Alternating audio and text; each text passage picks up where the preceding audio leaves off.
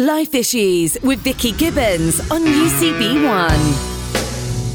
When we hear about war-torn nations, communities impacted by natural disasters, or even when we experience personal tragedy, there is much in this world which can unsettle us and make us afraid. But in John's Gospel, imminently before his crucifixion, we find Jesus with his disciples, not only breaking bread and washing their feet, but also comforting them. Jesus tells them to not let their hearts be troubled, because he is giving to them and to us today a peace that only God's Son could offer. And in Life Issues, that's what we're seeking to find, those living out the call to be peacemakers today. Dan Morris isn't an investigative journalist, undercover agent or pioneer explorer. He's an ordinary guy, a geography teacher, a man with too much curiosity for his own good, and he's written a book about his journey of faith from the mines of Chile to the deserts of the Middle East.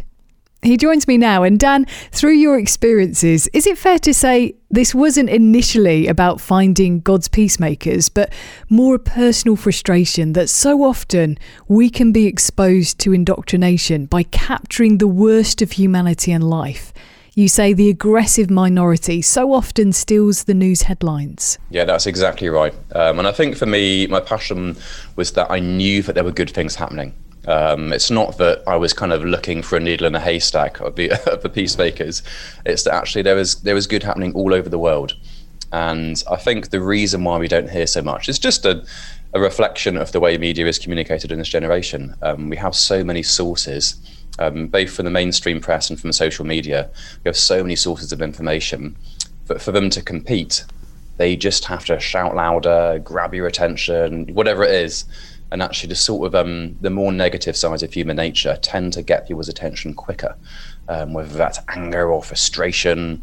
The 7 deadly sins get the clickbait, shall we say. And so that's just kind of why people do it. I don't think, anyone's out to really depress people, but that's just the way the market works. People want to get your attention, and shock horror does it better than nice, inspiring stories. So the media's moved more towards the shock horror, and I just feel like it's had a really negative impact on individuals, but as a society. If you're used to just hearing negative news, if you're used to associating bad things with certain people groups, if you're used to just being demoralized on a day-to-day basis, then you sort of lose hope. It can be difficult, and it sort of feeds that cynicism that like, oh, that won't work, or he won't last, or she won't make it, or that, And so I think there's that sort of undercurrent in British culture, which has just been fanned into flame by constant negativity. And I just wanted to come in the opposite spirit, just to say, look, here are the heroes.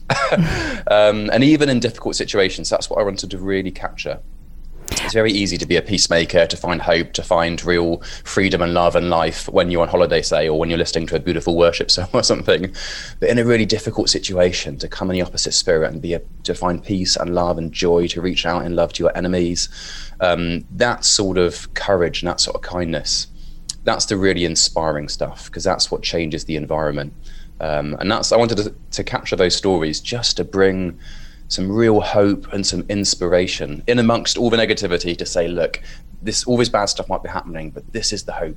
This is the way out, And I really wanted just to capture stories. I wouldn't say there's any 5-step guides to being a peacemaker in the book or anything like that. It's not much teaching. It's just I wanted to capture the lives well lived. And I think when people hear a good story and they're inspired, you almost just imitate it without trying. You know what I mean? These things are better caught than taught, I've heard people say. When you find a role model, you just end up catching their vision, and you don't almost know how it happened. You just do it. And I wanted to give people those role models. So when it comes to the Chilean miners, obviously this was a situation that just grabbed the world's attention, and it was a weird dynamic, wasn't it? That tension between, yes, we did want a rescue, but as you've described, huge scepticism around the world because of just the probability of that being able to happen. So just rewind the clock for us, remind us, because it was a huge bit of rock. You describe it as something like, 200,000 elephants plummeting down this mine. Yeah. And then what happened? Who was underground? Remind us. Oh yeah, thanks, Vicky. It was, to be honest, it was such a great story, and I think that, like, you're right, the whole world was captured, and just I'm actually quite sympathetic with the skeptics because their chance of survival really was quite slim. I don't think people were trying to steal the family's hope, but you have to manage people's expectations. And so to give you the facts that you asked, it was the mega block, as they called it, that collapsed in the heart of the mine, was twice the weight of the Empire State Building. And they were nearly half a mile underground, no food, water, oxygen, light, all the kind of things you'd need were not guaranteed. Like, they might have been able to get light from their batteries. There might have been enough oxygen. They might have had a bit of water. I think they had 3 days emergency rations, but it was kind of, they were clutching at straws. So they if some of them survived the collapse and they made it to what they called the refuge, which was the sort of designated safe space, if some people got there, they might survive a couple of days if they weren't seriously injured. That was kind of how it was put. But no one really dared think that all of them survived. And then because it took so long to find them, it was 17 days before they made contact. By that point, people thought, there's no chance. And so when that moment happened and the drill swung off course, seemingly by itself, fortuitously in the right direction, and it punctured this air pocket, and there was banging on the end of a drill, which is what they expected. If the miners saw it, they would bang on the end to say we're alive. And they brought the drill back up, and attached to the end was a note saying, "We are all well, the 33. And I think the world just thought, no way. It was beyond anyone's wildest dreams, And actually the moment was caught by the cameras. There's a documentary I made about the rescue called Miracle in the Mine. You can see it on the Luke X YouTube channel. And there's a little moment it was caught when the drillers just dropped to their knees and they were cheering and crying. And it was just pure joy, pure elation that they'd found these guys. And for me, I just hadn't seen anything in the media quite like it.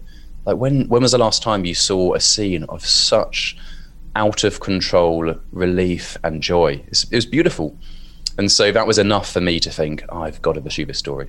And so, Dan, that's the point, though, isn't it? You wouldn't describe yourself as a journalist, a man that's curious, and it wasn't enough to watch documentaries, to read autobiographies. What did you do next then?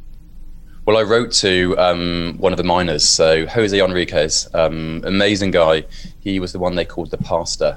He wasn't a pastor, he was a miner like the rest of them, but he had a real relationship with God that the others sort of respected.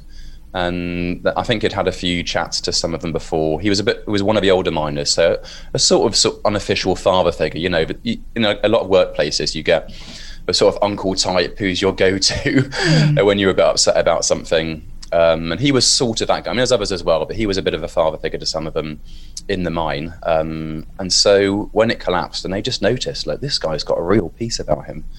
So they said, "Look, Jose, what's going on with you? You don't seem particularly flustered." And he said, "Look, God's got our backs. Trust, it's going to be okay." He had a real faith. And he had dreams, and his family been praying before it. I think his grandmother had given him a word to his mother to give to him before he'd gone down. And they had another prophecy while he was in the mine, all kind of saying, Jose's going to be a dark place, but it's going to be okay. And he had quite a almost supernatural reassurance of this before he got into the mine. So he was like, "Oh, don't worry, God's got our backs." And the other miners were, quite astounded by that faith. And so they said, "What should we do?" And he just got them praying. So he got them down on their knees. They all sort of repented of, they'd all gone into the mine knowing as a risk. And I think some of them felt a bit guilty about, their families didn't know how much of a risk they were taking, should we say. And he said, "Look, let's just say sorry, ask God for help." And his first prayer was, "Lord, we're not the best of men, but have mercy on us." And there was such a humility in him, and such a faith, and such a peace. And I read his book, and I just thought I'd love to meet this guy and kind of hear the story from him firsthand. So I wrote a letter to his publisher, Zondervan in the US, and said, "Could you forward this on to Jose?" Because I didn't know his address. It was a bit of a long shot, and I didn't hear anything for months. I couldn't contact Zondervan. The kind of line went dry. But bless them, they had sent the letter. And one day I just got an email out of the blue from Jose saying, "Brother Dan, here's my cell phone number. Call me when you land." So that was it. Off I went. And that trip just snowballed. I took a friend, Louise, to help film, and Ross to help translate. He was an English teacher in Madrid at the time. And we weren't a team of investigative journalists or top secret agents or ambassadors or anything. We're just 3 teachers with one phone number, curious, like you say. And we had a wonderful time with Jose. He introduced us to Omar Reguedas, one of his friends, and he introduced us to Alex Vega, another miner, and Carlos Barrio and Martita, who was the head of social services of the Atacama region. And we ended up meeting the chaplain to the president, and it just snowballed. We just, every time God opened the door, we went through it, and people shared their story, and it felt like the trip was being coordinated, that a story was being written, and we were just sort of taking part, because we weren't really running the trip or didn't have these details. It just, one thing led to another. And so I had a sort of assurance that there was something in this, that God wanted us to tell this story. So just went with it, really. And I wrote down the interviews, I made that little documentary, and I sent, a couple of chapters to, an editor and said, what do you think? And just had real encouragement saying, I think there's a story in this. So yeah, I took a break from work and kept going, basically. The Chilean miners was the beginning of the story. And Jose's story, of course, his prayer, I know, has sustained you on many of your journeys, especially across the desert as well. You're listening to Life Issues on UCB. My guest, Dan Morris, who has written the book Finding the Peacemakers, a journey of faith from the mines of Chile to the deserts of the Middle East. Dan, what is it when you meet someone like Jose? What would you describe as peace or being a peacemaker? Ooh, good question. I think with Jose, and this is why I wanted to actually meet people in real life rather than just sort of read their stories, because there is something you catch in someone's very presence that you can't fake it. And I think this culture is used to being, we're used to sort of fake news and used to people sort of stretching the truth, whether that's on their CV or their social media feed, and when you meet someone and they're so authentic, they're really honest, they're really vulnerable, you understand that the way they are with you is the way they just are. There's no front. And Jose had that authenticity, I'd say, which then it puts you at peace, because you're like, you're not trying to work out what he's really thinking or saying, because he's just honest. And with that, he was also very humble. So he wasn't trying to convince us that he was something great. There was no sort of bragging or anything like that. It was the opposite of that. He was just like, look, God has looked after us. And he was really clear that the hero of the story was Jesus, and as the answer to his prayers, there was he was actually quite concerned that we wouldn't sort of make him too much of a hero. He's like, look, I'm just a servant of God doing my thing. God rescued us. And so that humility and that authenticity, and also he was just quite fun. He was happy to laugh at himself and make little jokes, and so there was just a tenderness to him. And I think when people are like that, when they're not trying to prove themselves, there's just a real sort of humility and a real faith to them. I think it puts people at ease, because it almost invites you into their story in a way. If they're trying to like preach at you or trying to like convince you of something or trying to like prove themselves, it can be quite off-putting. Whereas when people don't have that guard at all, they're just like, this is me, you've got nothing to prove. It's actually really refreshing. And I sense that in Jose. And that's, I think, for me, one of the things about a peacemaker is it's quite sacrificial. If you really want peace with God and with your neighbor, if you want peace in society, if you want peace in situations of conflict, then it involves forgiveness and sacrifice. And it does involve a sort of laying down of your life, of your agenda, of your right to be understood or popular or whatever.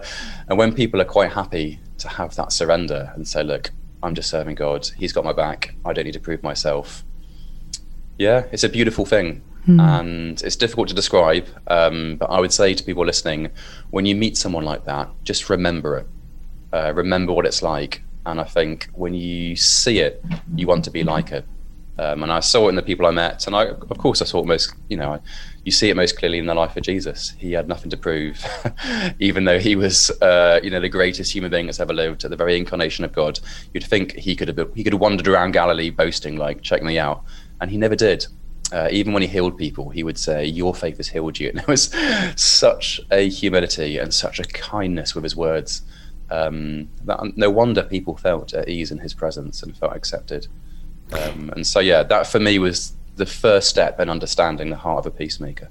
So Dan, you take us from Chile to then some adventures in Europe. And as you've been describing, peacemaking, so much more than just finding satisfaction in life, but finding that wholeness and sharing stories of people who have suffered so much and yet almost seem to strive harder to offer peace to those around them. I think of Karim, born Syrian Christian. Tell us a bit about his story. Yeah, and to be honest, he had a massive impact on me for that exact reason that, and I mentioned this before, that it's easy to have peace when everything's going well. It's much harder to have peace when that seems like a ridiculous thing in light of your circumstances. So for Karim, he had a terrible accident when he was 13 years old. He got into an argument with some people in his community about religion. They were from different faiths, and they got quite heated, and someone threw a can of petrol on him and set him on fire. And he was lucky to survive. He ended up in hospital with third-degree burns.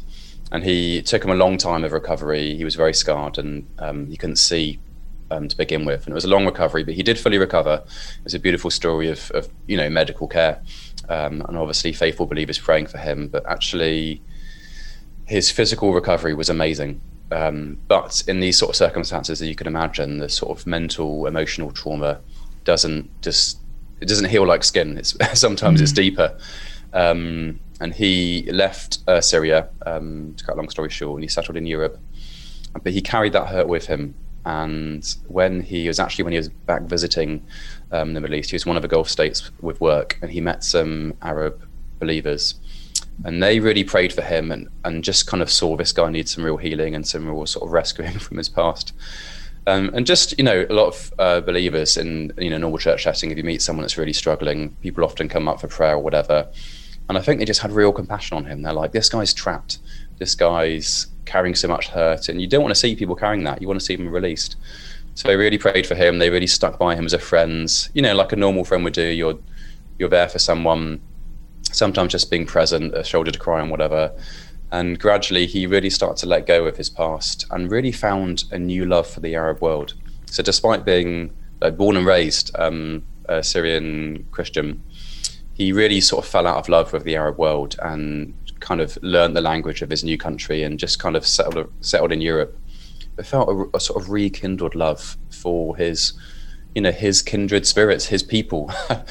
And God gave him a real vision, actually, to move back to where he was in Europe and to be ready for a sort of wave of refugees. And this was pre-Arab Spring. He didn't really know what that meant, but he did. He went back home. He prepared a sort of organisation really to welcome refugees. And then the Arab Spring kicked off, and suddenly there was thousands of people flooding into Europe, and he was ready. God had prepared him. And actually, the healing that he had himself experienced, and a real freedom from his past, and a sort of love for the people that he associated with the trauma of the past. He had gone through that process, and he was able to offer that same sort of thing to other people. So other people fleeing trauma, had themselves been hurt. He was able to say, I know what that's like. I've been there. And this is the road I walked to freedom and forgiveness and love. And it was so genuine. It wasn't just someone who had read a 5-step guide to being forgiven. This was someone who had walked that path themselves, who had really let go of past hurts. And you could see it in his face. And so when we met him, and the translator I had with me, Dan Green, and we were both like, this guy is the most joyful guy we've ever met. And it was so extraordinary. And for me, this is what started me thinking and writing. And the way I sort of told that story is I'm like, it has to be something divine. And I think, I love to chat to people of all faiths and none. And the book is really written for a mixed audience. It's not very religious in terms of a tone and language. It's really the kind of book I wanted to write for my Christian friends and non-Christian friends. And this is one of the things I raise, because actually a lot of people would say from a sort of agnostic point of view, did he just learn to find the strength within? Or, there's all sorts of secular explanations for spiritual experiences. And I think Karim was at such a scale he was so free and so joyful despite having such a traumatic past. And I'd really seen that. And when you meet people like that, you think this has to be more than just mind over matter. There are times when you can sort of buck your ideas up and cheer yourself up. This was another level. And he would have said it was the presence of Jesus. And I don't know how you could argue with that. Once you meet him and you see that transformation, not only do you think there's something more to this than just sort of mind over matter, you also think, I really want that. Who doesn't want that level of peace and that level of presence and that level of freedom? And so my hope is that his story, when people read that, will give other people the sort of key to process their own hurts and to find their own freedom. And he said the same. He said, tell my story. I want to see other people set free. And so, as a writer, that is your privilege. You get to share stories that connect people and bring freedom. Do you think that's the unnerving bit, though, the dangerous element when it comes to why Christians end up getting persecuted? When people are a part of the Jesus movement, they're not just enduring trauma, as you say, they find this amazing joy. And you make the point of talking in the book about the difference between not just being a witness, but how you view them as martyrs. Yeah, it's so interestingly, the Greek word that we translate witness, martyrs, we know it in the West. A martyr is someone who has laid down their life for the faith, and in the New Testament language, it just meant a witness. But it's so interesting that the two go hand in hand. To be a martyr and to be a witness in the first century, it was a very, it was assumed that if you're a witness to the Jesus movement, then you could end up laying down your life. And I also mentioned the story of the 21 Egyptian martyrs who were executed by ISIS on a Libyan beach. And it's interesting that they had that same peace. And there's quite a grueling video that was released online by ISIS soldiers. But it's interesting, you could see the men, they weren't scared, they weren't crying out for mercy, they weren't denying their faith like I think maybe some people had expected them to. They were saying, look, we serve Jesus. Just like Shadrach, Meshach, and Abednego in Daniel 3, they were like, look, God can save us. And if he doesn't, then we're not bowing down to, we're not throwing a towel in, we're not bowing down to your gods. We are serving Jesus. He's our God. And, but that is it, it's real surrender. But actually there was a peace on them in that time, and I've seen it on my journey in people that suffered a lot and people that have overcome that, people who are, that whole series of chapters in the book 5 to 8. I tried to take lots of different sort of angles and not just tell the happily ever after stories, because some people have laid down their lives and other people are still in prison. But actually the golden thread running through all of those stories is still a real peace and a real joy. And all those people have found something in their faith in Jesus which is worth all the sacrifice in the world. And I really wanted to see those stories and to share those stories in the current generation. It's one thing to read it in the Hebrews 11 sort of Hall of Fame, right from Genesis to Revelation. It's a beautiful chapter, that. But actually, I've seen that same faith and that same joy in the current generation. It's actually, there's a little photo book that I got from the media organisation Sat7, who have a sort of campaign called Joy in the Midst, and they share lots of stories of believers all over the Middle East and North Africa. And they had that same sort of observation that actually a lot of the people whose stories are often reported as victims in the mainstream media, like, isn't it terrible what's happening to these poor Christians? Actually, that's not the way they tell the story. They have real joy. And that's something that I think I wanted to share. I didn't want to feed into the victim oppressor narrative. I wanted to show people that the real heroes, the real martyrs, the real witnesses in the Middle East and North Africa, who have endured some difficult sort of situations, they're not people that are traumatized or people that are crying out like, it's not fair, They're people who are such role models of faith and so joyful that it leaves people thinking, what is it? What have they got? And I really think there's something in the West, something in the sort of secular world, something in our generation that sees that countercultural joy and thinks that is not something that comes from the strength within. That's something transcendent. And I wanted to almost awaken that hunger in people to learn from those role models of faith from the Middle East and say, look, we can have the same thing. And I hope as people read the book, that's what they catch. They catch that vision, they catch that joy, and they want to pursue it themselves. Dan Morris is my guest here on UCB1. You're listening to Life Issues. Good to have your company. Well, as we think about those lessons that we can translate, bring back into our culture, because it's quite easy to say, well, Dan, look, you've travelled the world, you've captured very different stories from very different cultures, very different historical landscapes, extremely different tensions when you think of politically what's happening. So how does that work out, lessons learned that can be applied here in the West? We've got to talk about Heaven's Hooligans, Dave and Divi. From such intolerance, you share, that was exchanged for a deep, deep friendship. I guess let's start off with Dave and how his life was transformed. Yeah, so you're exactly right. I really wanted to capture some of those stories in our home nation. I didn't want people to think, that happens in other parts of the world. It's not really relevant here because, in the West, we have our conflicts and we have our disagreements and we have all the same problems that the rest of the world have. It looks different, but we all, I think, people are people all over the world. And the same, we all have the capacity to love and hate, to find despair and to find hope. And in Dave, I saw all of that. He's a good friend now. I know Dave really well, and he's a role model in our culture. And so he comes from a life of, his background as one of real violence. He, as a kid, he used to say, I was just an angry kid.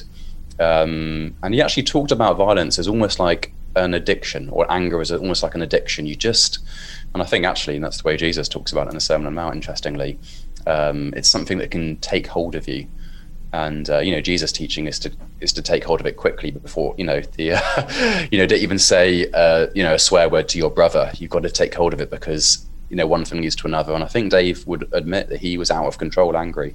And when he got into the sort of football fighting world, it was just, he said it fitted like a hand in a glove. If you're always angry and you can't control your rage and you get into a sort of fight club, then it's brilliant. It works really well. And he kind of made this joke in our interview, said, and I was quite happy. And he paused and went, "We're not happy." And he had this line that I always remembered. He said, "Happy people don't want to hurt people." And he sort of reflected that he was in that world and he was part of these gangs and he was getting into brawls all over the world, but he wasn't happy and he wasn't in control. And I think deep down he knew something about this isn't right. And he hit rock bottom actually in Sweden. He'd gone to, as part of Euros, I think, and had gone with his gang to kind of get into a bit of a ruck with some Swedish fans. And then he knocked this guy out, and his mates were jumping up and down on this guy's head, and he thought, this is horrible. And he actually felt like, what am I part of? And ended up defending the guy and sort of getting people off him, like, give him a break. And just have that moment where he was thinking, what am I part of? And that desire to come in the opposite spirit, and almost he wanted to lay down his life and repent and stop this and be good, but didn't know where to start. He didn't know God. He wasn't remotely interested in religion. His mum had become a Christian, and his mum had said to him, like, you're going to become a Christian as well. And he was like, no chance, I don't like Christians. But he called his mum from Sweden in a sort of moment of weakness and said, look, could you pray for me? And she wasn't particularly impressed with him because she'd seen him on the news. Actually in these fights, and he said that was a moment of rock bottom. But what was interesting is often you hear people who have lives of addiction or whatever, and they talk about rock bottom, and that's the point they come back up again. But he didn't come back up again. He said, I didn't have the strength within to sort of turn around. He was still angry and he would still get involved in dodgy stuff.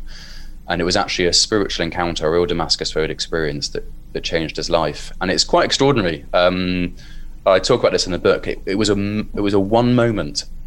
And this is what gives me real faith for the story of Paul of Tarsus and his Damascus Road experience. Because you might think, if you've been absolutely crazy your entire life and you just have one spiritual encounter, surely that can't completely rewrite everything.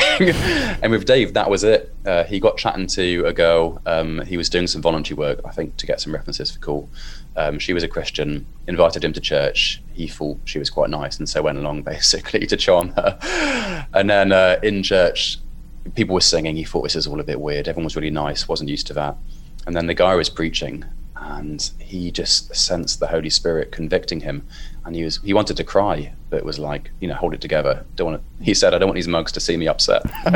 So he just put his head down and pretended to be praying so no one would draw attention to himself. He wouldn't draw attention as well, no one would notice. And then these guys came up to pray for him, and he was cross because he didn't like looking weak. And I think these two chaps on the prayer team probably had no idea how close they were to getting knocked out. And they were like, are you okay? You'd see Dave biting his lip and like, don't hit him, we're in church. And he just, in a moment of weakness, he said, look, what do I have to do to be a Christian? And the guy said, look, just pray as if God's here. So Dave started to pray, and that was it. He said he remembers waking up on the floor, a different person. And he still doesn't quite understand that experience. He was trying to explain to us in the interview, being like, I don't really know what happened. I just started praying, and I woke up on my back, and all the hate and all the anger in my life had gone. And it seems ridiculous. You're like, what?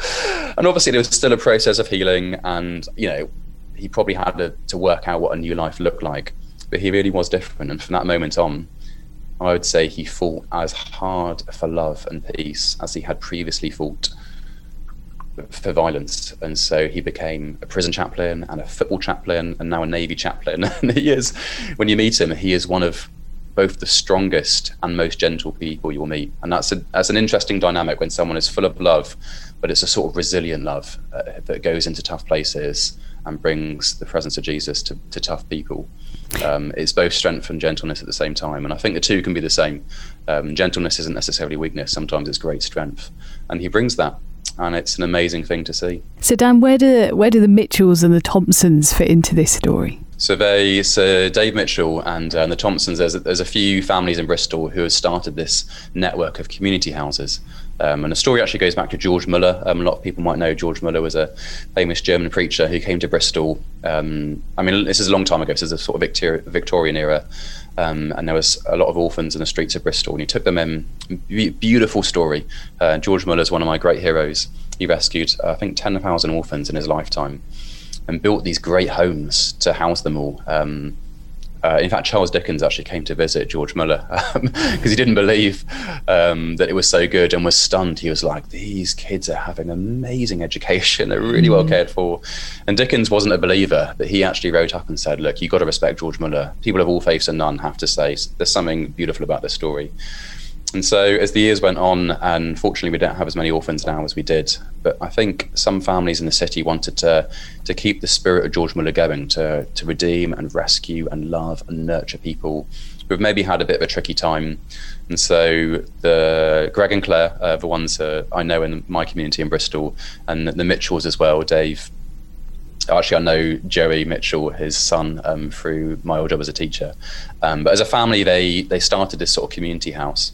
And just took people in, people like Dave, who've had they've got a past and they want to change, and they just need an environment to sort of grow and work out what their new life looks like. And so they took in Dave Gill, the former football hooligan, and he spent a bit of time with them, just kind of working out what to do next, really. And I said in the book, for a lot of people, taking a football hooligan into your home feels like a risk, but actually they saw in him his potential. They saw what God had done in his life, and they wanted to nurture that. And actually, I think their house was probably a lot safer with Dave in there. Like he would have protected the Mitchell kids with his life. And I feel like actually it's a beautiful story, and it's one that ends well. And not every story has that sort of happy ending. We've known it as well. In my house, we've been a sort of house that's taken in different people over the sort of years we've lived in our community house. We've had different people live with us. And when you have a story where you just play a small part in someone's journey, in someone's healing, that's a real privilege. And we don't know what we're doing. I'd say we're not experts in this, but just being able to be a place where people can find a bit of love, like that's a beautiful thing. And I'd say the Mitchells did that brilliantly, and the Thompsons, and all the community houses across Bristol. It's not there's lots of different, it's not one or two, there's lots of people now involved in this network, and there's lots of people who have come into one of those houses a bit broken and found healing and just had a space to pray and process and find life again, and have left stronger and full of hope. And it's a beautiful thing, and it's a privilege for me to be part of that, really. This trip to Middle East to deserts, journeying from Egypt to Nazareth. But there was a few different things happening with this trip, weren't there, Dan? There was raising awareness about A21, but also, I guess, exploring Jesus's childhood. Yeah, so the way I explain it, there was a few things going on. The way I explained it in the book was that I was walking in the footsteps of the world's most famous refugee to raise money for refugees in this generation. So hopefully that draws the threads together. So particularly in the wake of the Arab Spring, there's the increase in human trafficking was a bit of was just a real tragedy of our time. I think when there's a breakdown in law and order, some people take advantage of that situation.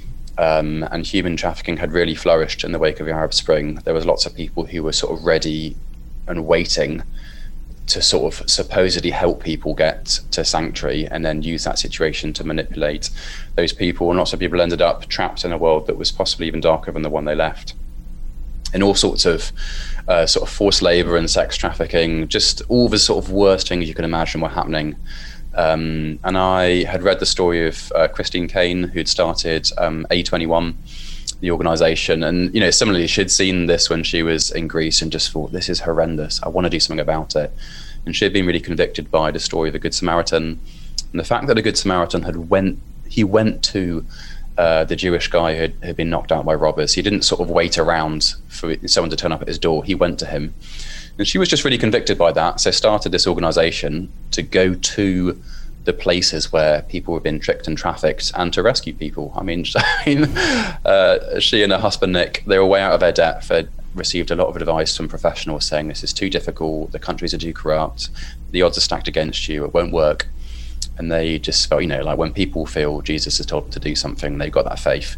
I'd seen this all the way through my journey from Jose Enriquez through Kareem. You know, that same spirit was in Christine and Nick, and they said, look, we're doing this. And they did. And then they started A21, and it saw extraordinary success beyond what was humanly possible, as you get to know when you follow Jesus. And they are right now working all over the world. I think 14 countries now, rescuing people that have been tricked and trafficked and setting people free. And I thought, I want to be part of that. I mean, I'm just a geography teacher. What can I do? I don't speak many languages. I can't rescue people. I'm not special ops or not a lawyer. But I thought, well, I can raise money for them. I can help to fund them to do what they do well. And so that was part of it. But then also what occurred to me as I was sort of thinking about this was that Jesus himself was a refugee.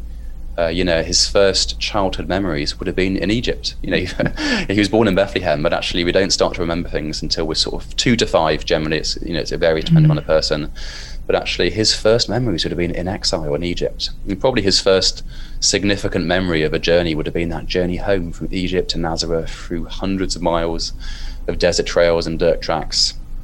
So actually for refugees in the current generation who fled wars, who know what it's like to go on the road, who know what it's like to be hungry and tired and stuck in a desert, relying on the kindness of strangers and struggling to get water and dodging wild animals. That's the same today as it was 2,000 years ago. And Jesus knew that world. So I kind of wanted to capture both. I wanted to raise awareness of what's going on in the current generation. But I kind of, as you say, wanted to step into Jesus' life at his most vulnerable. And that's the thing I love about Jesus, is we're used to worshiping him in all his glory, and we have these beautiful lines like in Colossians about him being the image of the invisible God and the firstborn over all creation, and I love that. But you also have to remember that when he stepped into the frame of human history, he didn't come as a sort of prince on a war horse or live in a palace, and Philippians 2 I think captures that beautifully. He came as a servant. He humbled himself and became a man, and just, he was both. He was both the God of glory, but also a humble refugee child fleeing from an evil dictator. And I wanted to capture both by walking in his footsteps. And, you can learn about Jesus, but there's something about making that journey and trying to get into his first earthly steps and experiencing what he experienced in a tiny measure. Obviously, I wasn't fleeing from King Herod. I wouldn't claim to have really understood the life of a refugee in this generation, but just to walk in that journey and to face some of the hardship of the journey itself and use that really as a sort of platform to invite people into Jesus' life and into all these things, not by talking about it, but by living it and by walking that journey. I think about the moment in the book where you share you were trying to take a little bit of a shortcut and were in this kind of area where you very much felt guided. I think a friend had prayed that God would help you find the right direction, and here you were in the desert in a situation that, you know, it was a newish experience compared to some of the other adventures you've been on, travelling hundreds of miles as well.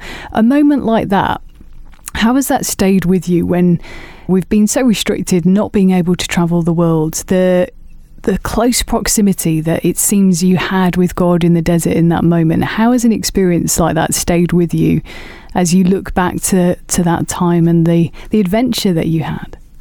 Yeah, and it's so important. I'd say for everybody, actually, it's worth. I think everybody has moments when God turns up in a dramatic way, and you see this throughout the scriptures so often. You have these amazing moments, and then people just forget. And I think one of the most often repeated commands in scripture is just remember. And it's so easy to remember the things that you need, or I find this, I can, you know, have a grumble about the things I haven't got and just forget the good that God's done. And so for me, it's really important to look back to that moment and remember whatever's happening, you think, actually, God was there for you in that moment, Dan. Don't forget it. And that sort of gratitude and that remembering gives you the fuel, I think, to have faith for the next moment. I heard John Mark Comer say the other day that actually gratitude and faith are two sides of the same coin. It's a really helpful picture. And so I'll tell you the story in the desert because there's probably people want to know what happened in that ravine. And so you're right, I'd taken a shortcut. I needed to get to Jerusalem to meet some friends who are coming back out, Sweden and who I mentioned before, and Louise, who joined me in Chile, were coming to meet me in Jerusalem. And we were going to meet some real peacemakers in the land, Sami Awad and the Saar family from the Tent of Nations, amazing people. And that was happening in February. And I'd lined it all up. I had my days I was going to walk, and I basically wasn't going to make it. I was walking too slowly. The mountains were too big. And so I was on a sort of trail that existed in the wilderness for hikers, but it was quite sparse. It wasn't quite like the Camino. It was more like you walking through the desert. But even on a trail I was on, I wasn't going to make it. And so there was this sort of shortcut I could see by branching off the trail, walking up the Jordan Valley, and then sort of cutting back up into the mountains of the Negev on the second day. I could basically save myself a week. But that meant leaving the map, and particularly in the valley, I had no phone signal. All my normal sort of ways of navigating were gone, and it was definitely a risk, but I had to do it because I wouldn't have made it in time otherwise. So I took this route. The first day was fine. I was in the Jordan Valley, which was quite, there's a road there. It's, there's service stations, that's fine. But after I left that valley, I was by myself, and I got a bit lost, as you said, and there's a few things that happened up in that point. I'd run out of water. I'd seen wolves, and I wasn't working to this point. There was wolves in the Negev. So I was starting to get a little bit frightened, not petrified, but just a bit uneasy, shall we say, that I was surrounded by wild animals. I was on my last dregs of water, and the point I was trying to get to at the top of a mountain, there was a source of water, and I'm like, I've got to get there. And also, once the sun sets in a desert, it goes from heat to cold very quickly.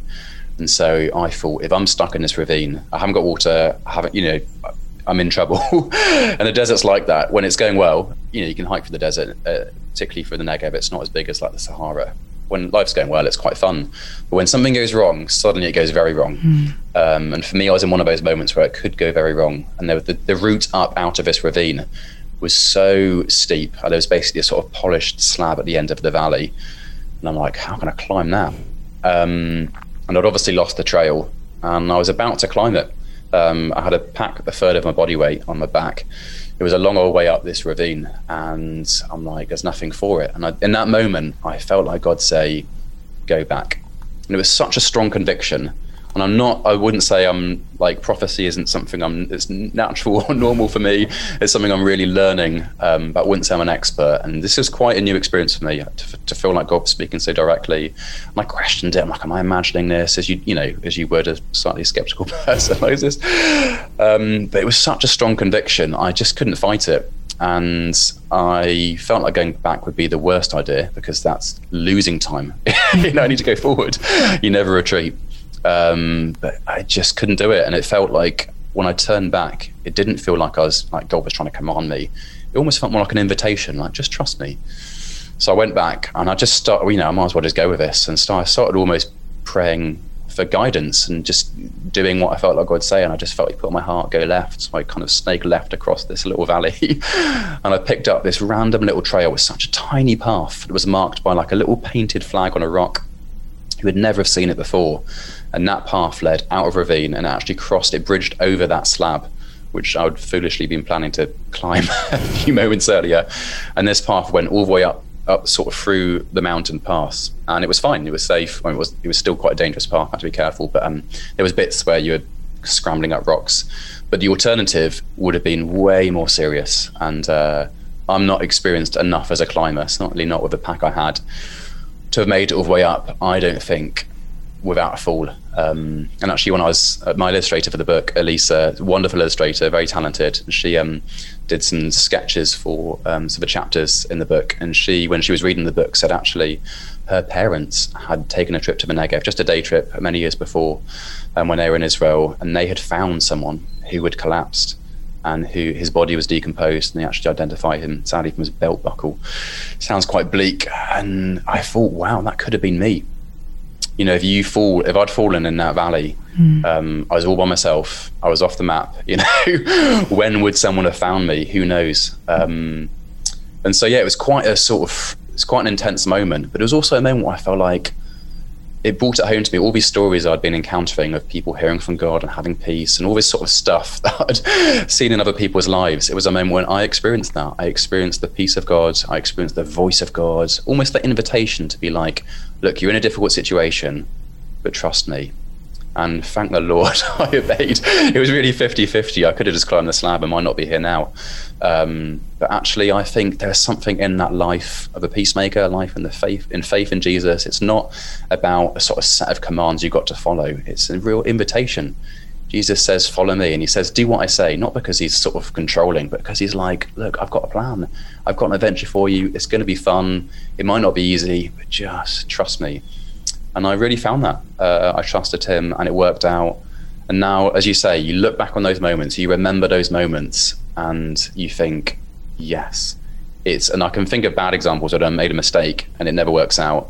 And I can think of good examples like that when I did trust God and it did work out. And remembering those moments, I think, helps you to say, look, it's worth following Jesus and it's worth doing what he tells you to do. And so, yeah, I'd encourage anyone listening to have that sort of reflection, to remember those moments when God's spoken and to sort of rekindle faith for the next step. It's learning to recognise the Good Shepherd's voice, isn't it? And that does each of us take us on a unique journey. Dan, it's been so refreshing to hear of the doors that God has clearly opened up to you, the opportunities you've been able to walk through, and to capture so many real, authentic voices of how, obviously, God is moving in people's lives. Dan Morris's book is called Finding the Peacemakers, a journey of faith from the mines of Chile to the deserts of the Middle East. Dan, I have a feeling that your tenacious curiosity, this isn't the end of your adventures, so I look forward to hearing more about where God takes you next in our amazing world. Thank you, Dan. Oh, thanks, Vicky. Jesus, the Prince of Peace, in his Sermon on the Mount said, "Blessed are the peacemakers." And as we've heard from Dan today, that involves intentional action from each of us to help build bridges of reconciliation and understanding whenever and wherever we find conflict around us. As much as environmental action has become a global movement today, surely forging peace is equally a necessity. And what a difference around the world it could bring if we all joined in. Dan Morris's book is called Finding the Peacemakers, a journey of faith from the mines of Chile to the deserts of the Middle East. I'm Vicky Gibbons, and until next time, thank you for listening to Life Issues on UCB.